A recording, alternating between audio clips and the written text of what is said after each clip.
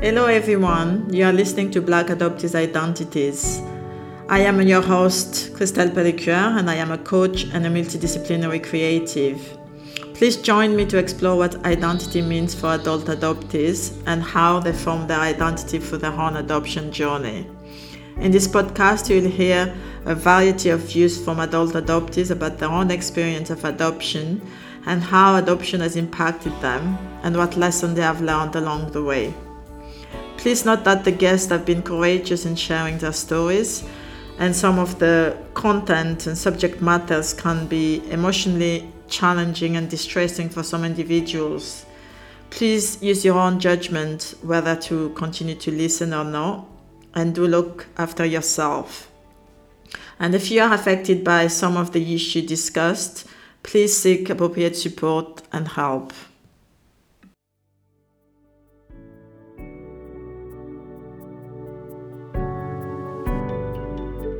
In this episode, I am in conversation with Dr. Abigail Hasberry, an American domestic transracial adoptee.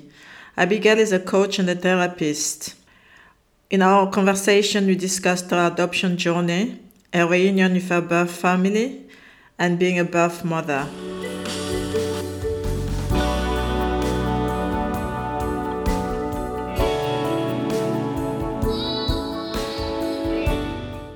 Hello, everybody. Welcome to Black Adoptees Identities. I am Christelle Pellicure, your host, and today we've got a special guest, Dr. Abigail Hasberry, who is with us. And I'm really excited to speak to Dr. Hasberry today. Dr. Hasberry currently resides in both San Antonio, Texas, and Baltimore, Maryland, and she's married with 3 children. Abby is an executive leadership coach and a licensed marriage and family therapist associate. She is also a former teacher and school principal. Dr. Hasberry holds a BS in African American Studies and Sociology, an MA in Teaching K-12, a PhD in Curriculum and Instruction, a School Superintendent Certificate, and an MED in Counseling and Development, Marriage and Family Counseling. Abby is a domestic transracial adoptee in Reunion who was adopted as an infant and as the youngest child in a family of 3 biological children, making her not only the only adoptee, but also the only African American in her family. In addition, she's a birth mom in Reunion with her son. Dr. Hasberry is publishing her memoir in 2023, Adopting Privilege. Abby, welcome to Black Adoptees Identity. Thank you so much for your time. Thank you. It's an honor to have you with us. And what a biography. It's so impressive, your life journey. And that's why I'm so excited to speak with you today. So just to start with, I know we've just introduced you a little bit, but can you tell us in your own words, how was your adoption journey? Sure. So my adoption journey was, I guess you could say, a roller coaster, ups and downs like all of ours are, and huge learning experiences, a lot of which happened as I was an adult, but a lot of work around identity, a lot of understanding of racial inequities, and those things fueled me to my career. So I would say that my adoption journey fueled my passion in education and in counseling and in understanding identity development. So yeah, lots of ups and downs. And how was your identity development? Because that is one of the things that many adoptees struggle with. How did you form your identity, especially if you're the only person of color in your family? So I would say my identity development was formed through like trial and error, force, me putting myself in positions that I didn't even know, I should be putting myself in, but just it kind of worked out. I don't think that I had the help of my parents in forming my identity, although I do think a lot of what my mother did helped to motivate me to want to form my identity. Specifically, she talked a lot to me about race relations and about kind of US society and how they looked at African Americans and what people would be thinking of me. The problematic part is that sometimes she had some of those thoughts herself and didn't recognize them. Right. So, and I think she didn't recognize my need to explore that identity. I think she hoped, well, I know that she hoped that I would just be like her other three white kids, just with a darker colored skin, and that all I had to worry about was how society looked at me. She didn't realize that I was going to have my own internal struggle about how I looked at me and how I fit in and how I wanted to navigate that space. And so that my identity development really started to kind of shape form in middle school, when I started to like worry about my appearance and boys and wanting to date and not knowing which cultures I fit in. And when I started to listen to music that piqued my interest, that my family hadn't introduced me to, but that television and radio had, that's really was the start of my racial identity development, or at least the formation of it. I guess it all started from day one, but the formation of it when I took charge and started to form my identity was definitely around middle school. What do you think the biggest challenges were with forming that identity, and how did you overcome it? Definitely finding racial mirrors and really understanding who I was and where I fit in. Did I fit in with the Black community? Would Black people accept me when I didn't know much Black culture? And how do I find out more Black culture? So, and my parents had no Black friends at all. I went to a school with no other Black people, so I had no Black friends. I had to go out and meet them places like the mall and the roller skating rink and form my own relationships until my freshman year in high school, when I asked my parents to allow me to go to a school that was more diverse. But up until ninth grade, I forced myself into Black spaces because I knew it was important. I knew that I didn't feel comfortable in white spaces. And it's not that I was made to feel uncomfortable ever. I just knew that I knew that I was different. I knew that I wasn't the same as every face in the room, and I wanted to see myself in other people. Yeah, and tell us about, so you have mentioned in your biography that you're also a birth mom. Can you tell us a bit more about that part of your story?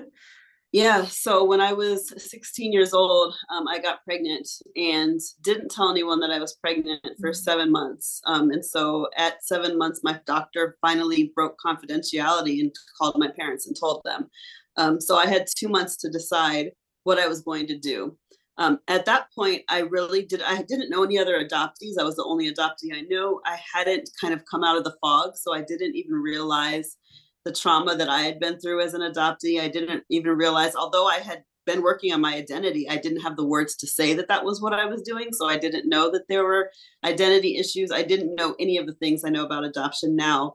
At that point, all I knew was that I was 17 when I had him. By the time I had him, that I wanted to go to college, that I was being offered track scholarships, that my parents said that, you can keep him, but how are you going to do all these other things? How are you going to go to college? How are you going to run track? How are you going to finish high school? You don't have a job. He's supposed to come in 2 months. You don't have a crib. You don't have any money. How are you going to do this?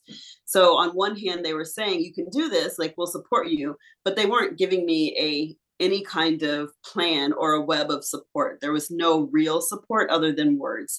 And then the other thing that they showed me was this option of this life that I had already envisioned for myself. So in that 2-month period, I chose to place him for adoption. Had I known what I know now as an adult, I never would have done it. Had anyone offered me any support, I never would have done it. And so that's been something that I've been wrestling with for the past few years as an adult. And after reuniting with him, is that all these years I told myself and told the story about how I chose adoption for my son. And now I recognize that it was never a choice. I didn't make that choice. It was definitely a situation of coercion. Wow, wow. I'm listening and I've got goosebumps because I had my own daughter at 20 and I thought that was so young. So I couldn't even imagine at 16 and having to make that decision. Well, not making that decision because the decision was made for you. Yeah, I couldn't even imagine what you had to go through. I mean, I respect you for also going to university and getting all the credentials that you got, because you could have also ended up being very depressed because you had to give up your own child, but you didn't. And I think that is really inspiring and very remarkable to get Thank through you. that. And how did you end up being reunited with your son? So I used Facebook and found the woman who I had placed him with, in the agency worker or the owner of the agency, and found him through her kind of backdoor, found him. And he had always known about me. His parents had found my name on some paperwork, and they still lived in the same city that I did. And so they saw my name in the newspaper when I ran track, and they followed me into college until I quit track in college. So he had always known my name and had, I guess, a few newspaper clipping pictures of me. So he wasn't shocked. I thought he was going to be, but he wasn't shocked. He knew who I was. I found him a few months before he graduated from college. And so it was a bad time for him, and he was in finals, and here I come jumping in his life. My plan was to try to wait after he went to college for 5 years, and so I tried to find him in the 5th year, thinking he would have been graduated and would have been off in his life. But as it turned out, I showed up right when he was in finals time, and so the initial was kind of like, wait, I'm not ready for this. But after he got himself ready and wrapped his mind around it, we reunited and met each other. And how was the reunion? I guess I'm guessing it was very So emotional. ups and downs, yes, ups and downs. So that was in 2011, I believe. And in that time, there was a period of time when he lived with us for about a year and a half. So a time when he lived in the same city as us as well. There were times when he asked for no contact when he was dealing with his own kind of adoption fog and coming through some of the abandonment feelings and some of the things that he had to wrestle with and work through. And so through all of that, I've tried to stay just as steady. In my own reunion as an adoptee, my mother was not there for me. She did not want to meet me. And so I've tried to do everything opposite of what she did for me. So when he says I don't want contact, I say, okay, I'll be here when you're ready. When he does want contact, I say, okay, that's great. So I've been trying to be just as solid as I can be, because he doesn't owe me anything, but I owe him everything. I need to be the parent that I wasn't allowed to be when I was 16 and 17. So it's been up and down, but there's always been some form of contact, and it's been neutral or positive, never negative. Yeah. And you just mentioned about reunion with your own birth family. So how did you manage to find them? And you say your mother didn't want to see you. So how was that also impacted in your own identity? Because, very often adoptees, when they look for their birth families, they've got this image in their head that everything is going to be perfect, but it's not always. So how does that impact on your own identity? Yeah, so I found them through DNA searching, and then like website searching and Facebook and all of that. So I found actually both sides of my family. Unfortunately, my biological father passed away before I found him, and he never even knew that I was pregnant. I mean, that I was conceived, that his girlfriend at the time was pregnant. So unfortunately, he never knew about me, but he had 7 children. And so I had siblings who were very happy to meet me, and I'm still in contact with them, and they are amazing. And that has been wonderful. That part of the reunion has been absolutely amazing. And seeing someone who looks like me, and they look a lot like me, for the first time, other than my kids, was really cool. And then seeing people who reflected the things in my personality that I never knew where they came from. They're all really laid back and easygoing and just kind of a lot like me. My biological family is very type A and high strung and just like always go, go, go. And I never understood, like, why am I so calm? And I found out it was because of my dad's side of the family. So that's been awesome. My mother had a son who's 2.5 years older than me, my brother. And so I found him first, and connected with him. When he contacted her and told her that he had found out about me, she was very unhappy, and sent me a letter saying that I had ruined her secret, and that she would never want to meet me because now I've told her son about me. That was hard. It wasn't quite as hard as it sounds like it should have been. I think because I was expecting it. I knew that she didn't, from the paperwork that I had gotten, my non-identifying information that I had received, I knew that she did not necessarily want to know who I was or be connected. It wasn't, her adoption story wasn't the same as mine as a birth mother. She made the choice. She was older. And so I never thought that it was going to be some huge, great thing. I always was kind of cautious about that. What I tell people is I gave myself 3 days to mourn. 1 day because I appreciate the fact that she had me. 1 day because I appreciate the fact that my brother was willing to reconnect, and 1 day just because it sucked. And so there were 3 days when I allowed myself to kind of sit in this sadness. And then after that, I said she doesn't get any more of my time, and just appreciated the connection that I had with my brother, and really the connection that I have with my siblings on my dad's side.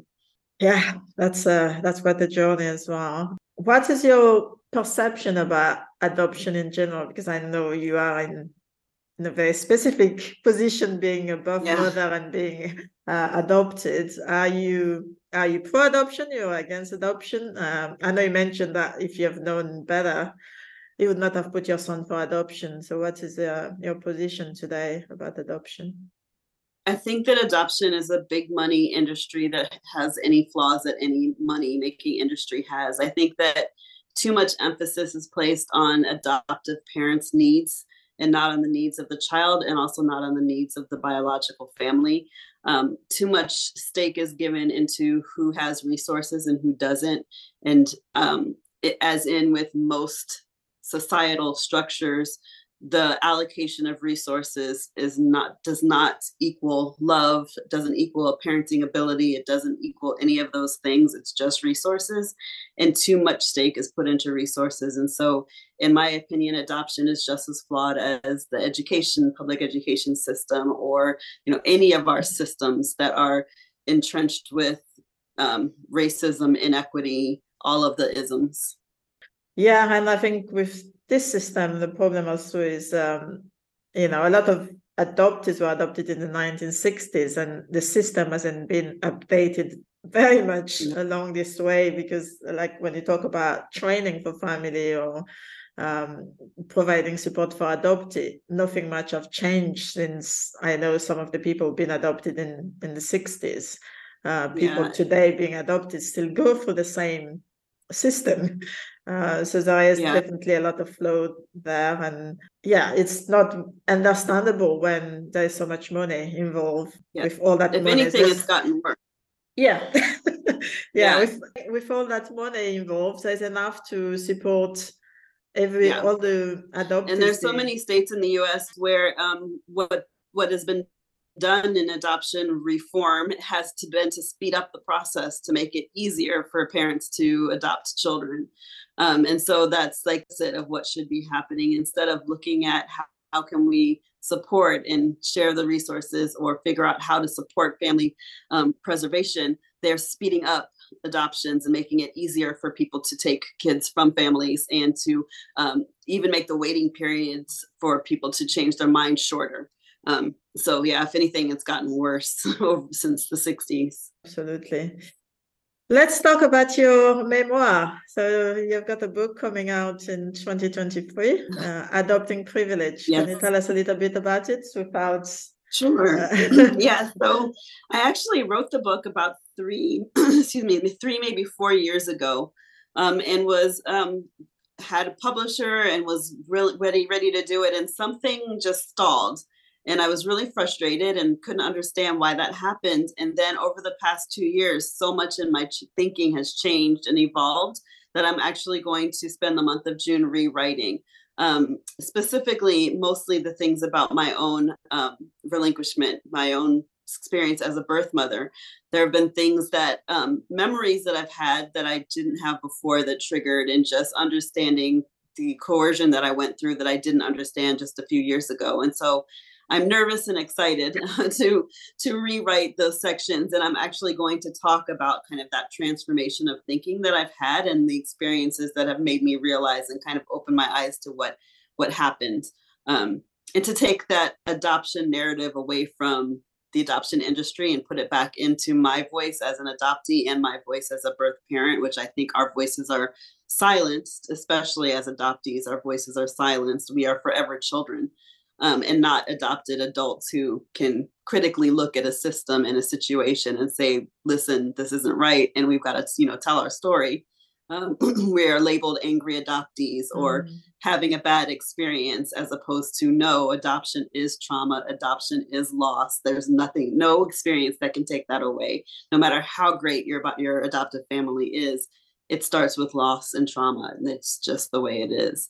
And so I'm excited to add to the voices, the adoptee voices that are saying we get to be heard. And I'm very excited to see the release of your book and to read it, because I've only got a glimpse of your story here because we've only got a small time together. So I'm looking forward to see it and to read it. And I am sure it's gonna be a big contribution to the adoptees' voice and to the industry. So keep us posted when it's published, so we can make noises and spread the word when it's out. Thank you. Yeah, I'm excited, nervous and excited. So my final question to you, which I ask all my guests, is around what advice would you give to your younger self or to a younger adoptee out there who might also be struggling with their journey or are still in the fog? What would you tell them? So recently I wrote on my Instagram post about the fact that we as adoptees often feel so unworthy because of the abandonment, because of the neglect, because of the rejection. And I wish I had known that it wasn't me that it was unworthy. It was my circumstance that made me feel like I was unworthy. And so I would say, like, you are worthy, you are lovable, you are beautiful, you are amazing, you have your own story, and your circumstances don't determine how you end up. They don't determine how you get to navigate the world the way you want to navigate it. Your circumstances are how you started. They're the things you have to carry and heal from, but they don't define you. So like definitely figuring out how you want to define yourself, how you want to show up in the world, all of that is your choice. Adoption doesn't get to define your circumstances. You get to do that. And so I wish I had known that earlier and really understood that I was worthy of all the things that everyone else was. It was the system that failed me, not me. That's such a brilliant advice, because I wish I had that advice too when I was younger, and I'm not waiting my 40s to learn those, yes. those lessons.